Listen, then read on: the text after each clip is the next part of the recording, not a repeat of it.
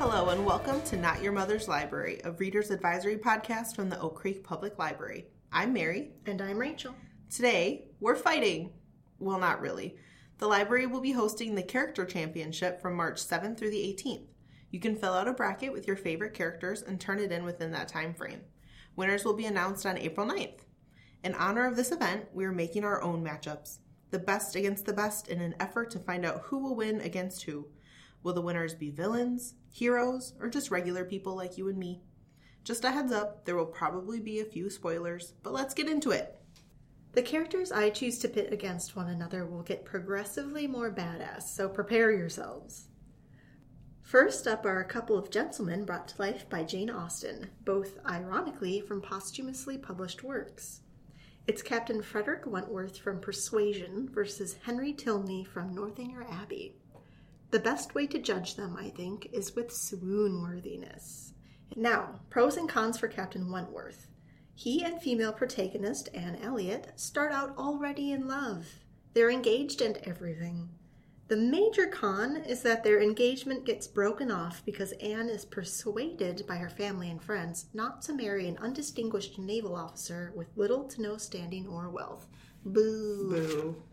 7 years later, though, Wentworth is rolling in the dough because of his outstanding service during the Napoleonic Wars. When Anne and her family rent out their estate because of severe financial issues, it's Wentworth's sister and her husband who take up residence there. Thus, their lives become ever more entwined. That's destiny, darling. Wentworth is, at this point, ready for marriage. Plus, he's a hot commodity. Anne, of course, is still in love with him, but every encounter they have is awkward as heck given their history. She goes through emotional turmoil if they so much as glance at one another. You might think this is a con, but it's actually a pro where romance is concerned. Drama, baby! Insert Anne's cousin, William Elliot. I'm going to preface this with the fact that Austen was alive during the early 1800s, a time when marriage between cousins was a common occurrence amongst gentry to keep wealth in the family. Gross, yes, but it happened. Anyway, Anne's family is all over this, saying that she could get with William because A, he's a widower, B, he's rich, and C, he's the official heir to their ancestral home, the one they are currently forced to rent out because of their lavish spending. Anne is torn. This is great for moving the story along, though, because Wentworth goes all shades of green when he witnesses William's affections for Anne firsthand. This ends up bringing our two lovebirds closer together. Anne quickly learns that William has some hidden nastiness. Mix this with Wentworth overhearing a conversation she has about holding on to feelings of love even when all hope is lost, and bada bing bada boom, we've got a handwritten love confession. That's my boy. Anne and Wentworth reconcile, affirm their love for each other, and renew their engagement. Her family admits they were wrong about him all those years ago and endorse their rekindled relationship happily ever after. The historical romance here is strong, but can it beat whatever is going on over at Northanger Abbey? Our heroine this time around is Catherine Morland, a tomboyish young lady who is rather fond of Gothic novels and tends to let her imagination run away with her. She attends the winter season in Bath with her wealthy neighbors and is introduced to Henry Tilney. He's quirky, handsome, and emotionally intelligent. They dance together at a ball. You already know it's fate. I love it. You love it. We all love it. Insert Catherine's new friend Isabella Thorpe and her brother John, another interested fellow who is already broach-a-chose with Catherine's older brother. We've got a love triangle, people! Things get complicated when the Thorpes try to poison Catherine's relationship with Henry because they see him as a rival for Catherine's affections. Catherine isn't really interested in John like that, though. She just wants to maintain her friendships with both the Thorpes and the Tilneys. This manifests awkwardness aplenty. Regardless, she was invited to stay with the Tilneys at their home, Northanger Abbey. Things get a little dicey when Catherine lets her imagination get the better of her once again, assuming the place is dark and quite possibly haunted, investigating places she really shouldn't. Henry catches her in the act, and she fears their relationship is now strained because of her foolishness. This is made worse when Henry's father unexpectedly ousts her from their home. Rude. Not long after, Henry visits her to apologize for his father's actions. Turns out, the dastardly John Thorpe was having Henry's father believe that she was a rich heiress and therefore a suitable match for his son. When he found out this wasn't true, and when a spiteful John lies again and instead tells him she's utterly destitute, he flipped his lid. Henry is not having it, though. He breaks ties with his father and instead reveals to Catherine how much he wishes them to be wed. What a stud. Eventually, Henry's father approves of their engagement once his daughter is married off to a wealthy man, and he learns that while Catherine's family may not be rich, they are far from poor. Happily ever after. Again. Okay, so digest all that. Captain Wentworth has a lot going for him, including an established relationship, wealth, and rank. These mattered a lot back in the day. Henry is a charmer, though, and overall a lot less intimidating. If you're into Masterpiece Theater classics, versions of both novels were brought to the small screen in 2007. Rupert Penry Jones plays Wentworth astoundingly well alongside Sally Hawkins as Anne, and their kiss at the end of the movie is the most edge-of-your-seat, shouting at the screen sort of sublime. J.J. Field plays Henry, and his chemistry with Felicity Jones as Catherine is super cute. But both of our leading men get the girl in the end, so everyone is a winner no matter who you root for. My first matchup is Rhysand from A Court of Thorns and Roses versus Xaden Royerson from the Empyrean series.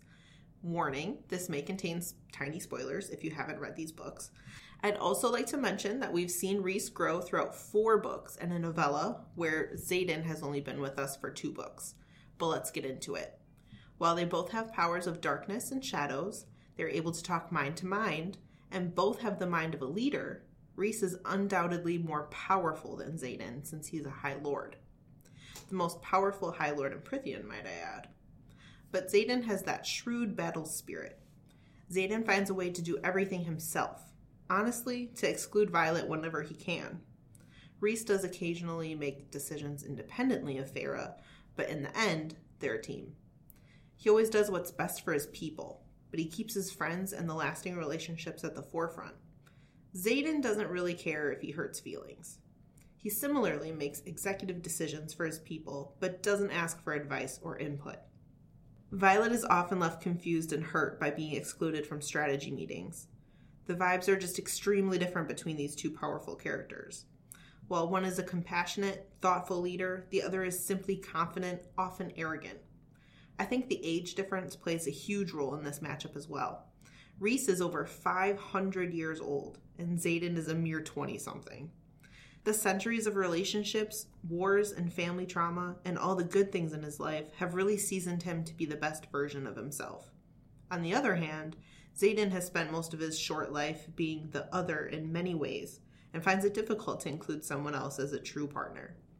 He's used to doing it on his own and having the responsibility of keeping everyone safe whether they like it or not. I think it's clear that Rhysand is the winner in this matchup. When you include your partner, your friends, heck, even your enemies in your plans, you are far more likely to succeed. You're spreading the responsibility out, delegating the burden instead of carrying it all on your back. It gives you more mental space to be a good friend, partner, and ruler. There you have it, Rhysand. My first bracket paired Guy against Guy, so this time it's Gal against Gal with Elizabeth Salander from the Millennium series by Stieg Larsson versus Daisy Darker from the book of the same name by Alice Feeney. They are wildly different characters, but strong in their own ways. I'll start with Lisbeth. She's a badass with tattoos, piercings, an eidetic memory, and world-class hacking skills. She also goes through it. Lisbeth's upbringing is traumatic, making her asocial in the extreme. But she wields her strength with determination, solving crimes and punishing those who have caused grievous harm to herself and others.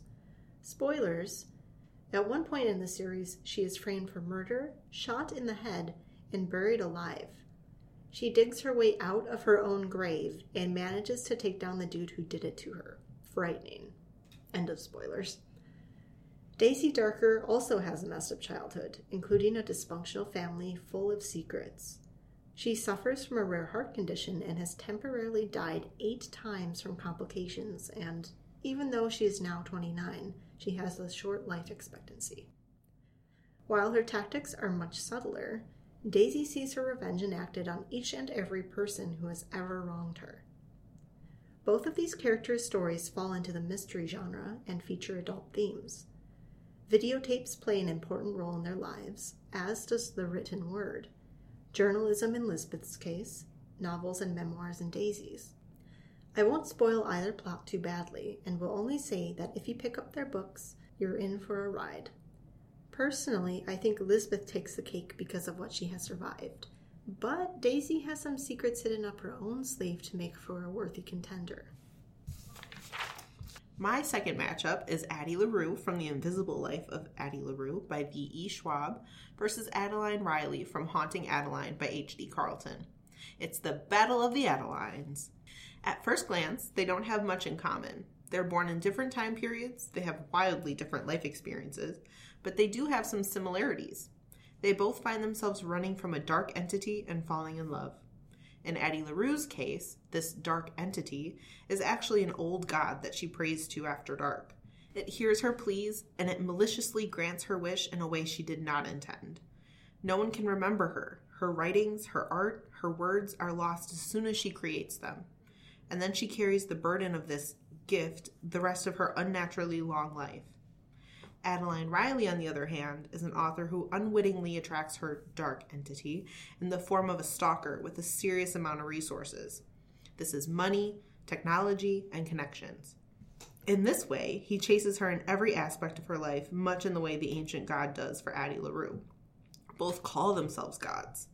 I'm going to judge this matchup by the ability to never give up no matter how hopeless the situation is.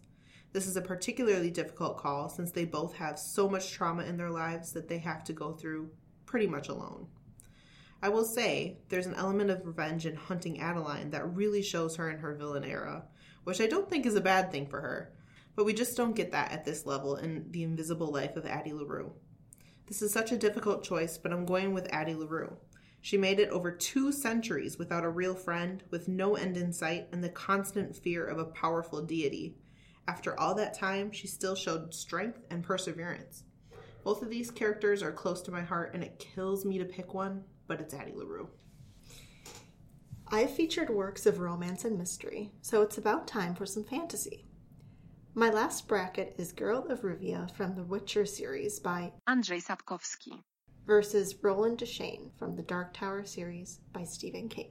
The former is high fantasy, while the latter is a mix of dark fantasy with elements of horror, western, adventure, and science fiction. You just can't pin King down, listeners. Anyway, let's begin with Geralt. He's a witcher, which is a magical being made solely to take down the monsters of his realm. Everything from manticores to vampires. Witchers start out as humans before undergoing training and chemical trials to become killers who are highly resistant to injury, poison, diseases, and aging. Geralt is unique in that he was also exposed to experimental mutagens, a side effect of which has drained his body of pigmentation. He is therefore called the White Wolf because he has stark white hair and hails from the Witcher school of the wolf. This guy is old, grumpy, and grunts a lot. All around a great character. He inherits and comes to mentor a child. Long story, don't ask. Her name is Ciri, and their fates become forever entwined with one another's, as well as with that of a sorceress known as Yennefer of Vengerberg, and a bard best friend called Dandelion. Fate plays a huge part in the Dark Tower as well. Main character Roland is a bit of a prodigy himself, becoming a gunslinger at only 14 years old. He too goes through a test, the Trial of Manhood, in which he must defeat his opponent with a weapon of his choice. Roland chooses a hawk, and while he wins the battle, it is only because the hawk is sacrificed during the process. Roland does this sort of thing a lot, gaining enough infamy to the point of being known as the gunslinger. He sets on a quest to the Dark Tower because it is his destiny to do so. In this universe, that's also known as Ka, and a Ka-tet is formed when a group of people are bonded to one another through destiny. The Dark Tower is kind of the center of all parallel worlds, and through it, Roland pairs up with 3 New Yorkers from our world. Eddie Dean, a heroin addict from 1987, Susanna Dean, a possessed woman from 1964, and Jake Chambers, a young boy from 1977. Together they try to foil a villain known as the Man in Black and reach the Dark Tower to, well, I won't spoil it. But there are clearly a lot of parallels between Roland and Geralt. Not only in story, but in level of grumpiness and lack of coherent speech. My brain is telling me that Geralt would kick some serious gunslinger butt with his Witcher powers, brute strength, and cunning swordplay. Although Roland would certainly give him a run for his money, since one should never bring a knife to a gunfight. Roland is also single-minded in his pursuit, even if that means giving up those he cares about. Geralt is the exact opposite of that, caring for Ciri like a father. Ka would like to teach Roland a thing or two about willingly sacrificing others, but that's a tale for another time than this. My final matchup is going to be Allie Hamilton from The Notebook by Nicholas Sparks and Louisa Clark from Me Before You by Jojo Moyes. I've rewatched these movies for you all to both cement my opinions and to ugly cry. Aww. Allie Hamilton is very much controlled by her parents in the beginning of her story. It isn't until after the war, after she meets Lon Hammond, that she takes the initiative to do what she wants. She sees her life has been set out for her, and she finally gets the courage to do what's in her heart, to see if she's meant to be with an old flame that never really went out, Noah. But when she finally sees him again, she's back in the same position, unable to make a decision that no one else can make for her. Who will she spend the rest of her life with? Louisa, on the other hand, has always been true to herself. She dresses the way she likes, she knows what she's interested in, she knows what she wants out of life. But she's in almost the same boat as Allie. Does she have the courage to do it? Her current boyfriend isn't the love of her life, and I would argue that she knows it since the beginning of the story. As we know, being in a relationship is not the measure of how successful you've been in your life. So for this matchup, I'm going with how true the character is to themselves. Allie finds the courage to make a huge decision for her life, but only after the panic and the weight of making the wrong decision looms on her. Louisa never changed herself to fit in with what she thought others were looking for. She was independent even while making hard decisions and while faced with hard situations. For those reasons, Louisa is the winner. That's all for today, everyone. Thank you for listening to this episode. We will be back next time with even more reading recommendations. Check the show notes for a list of everything we discussed, and don't forget to subscribe, rate, and share the podcast to give us a signal boost. If you would like to reach us, you can do so through the Oak Creek Public Library website or Facebook page by sending messages to @OakCreekLibrary. We are so looking forward to seeing everyone else's brackets for the character challenge. Until next time, happy reading. Bye.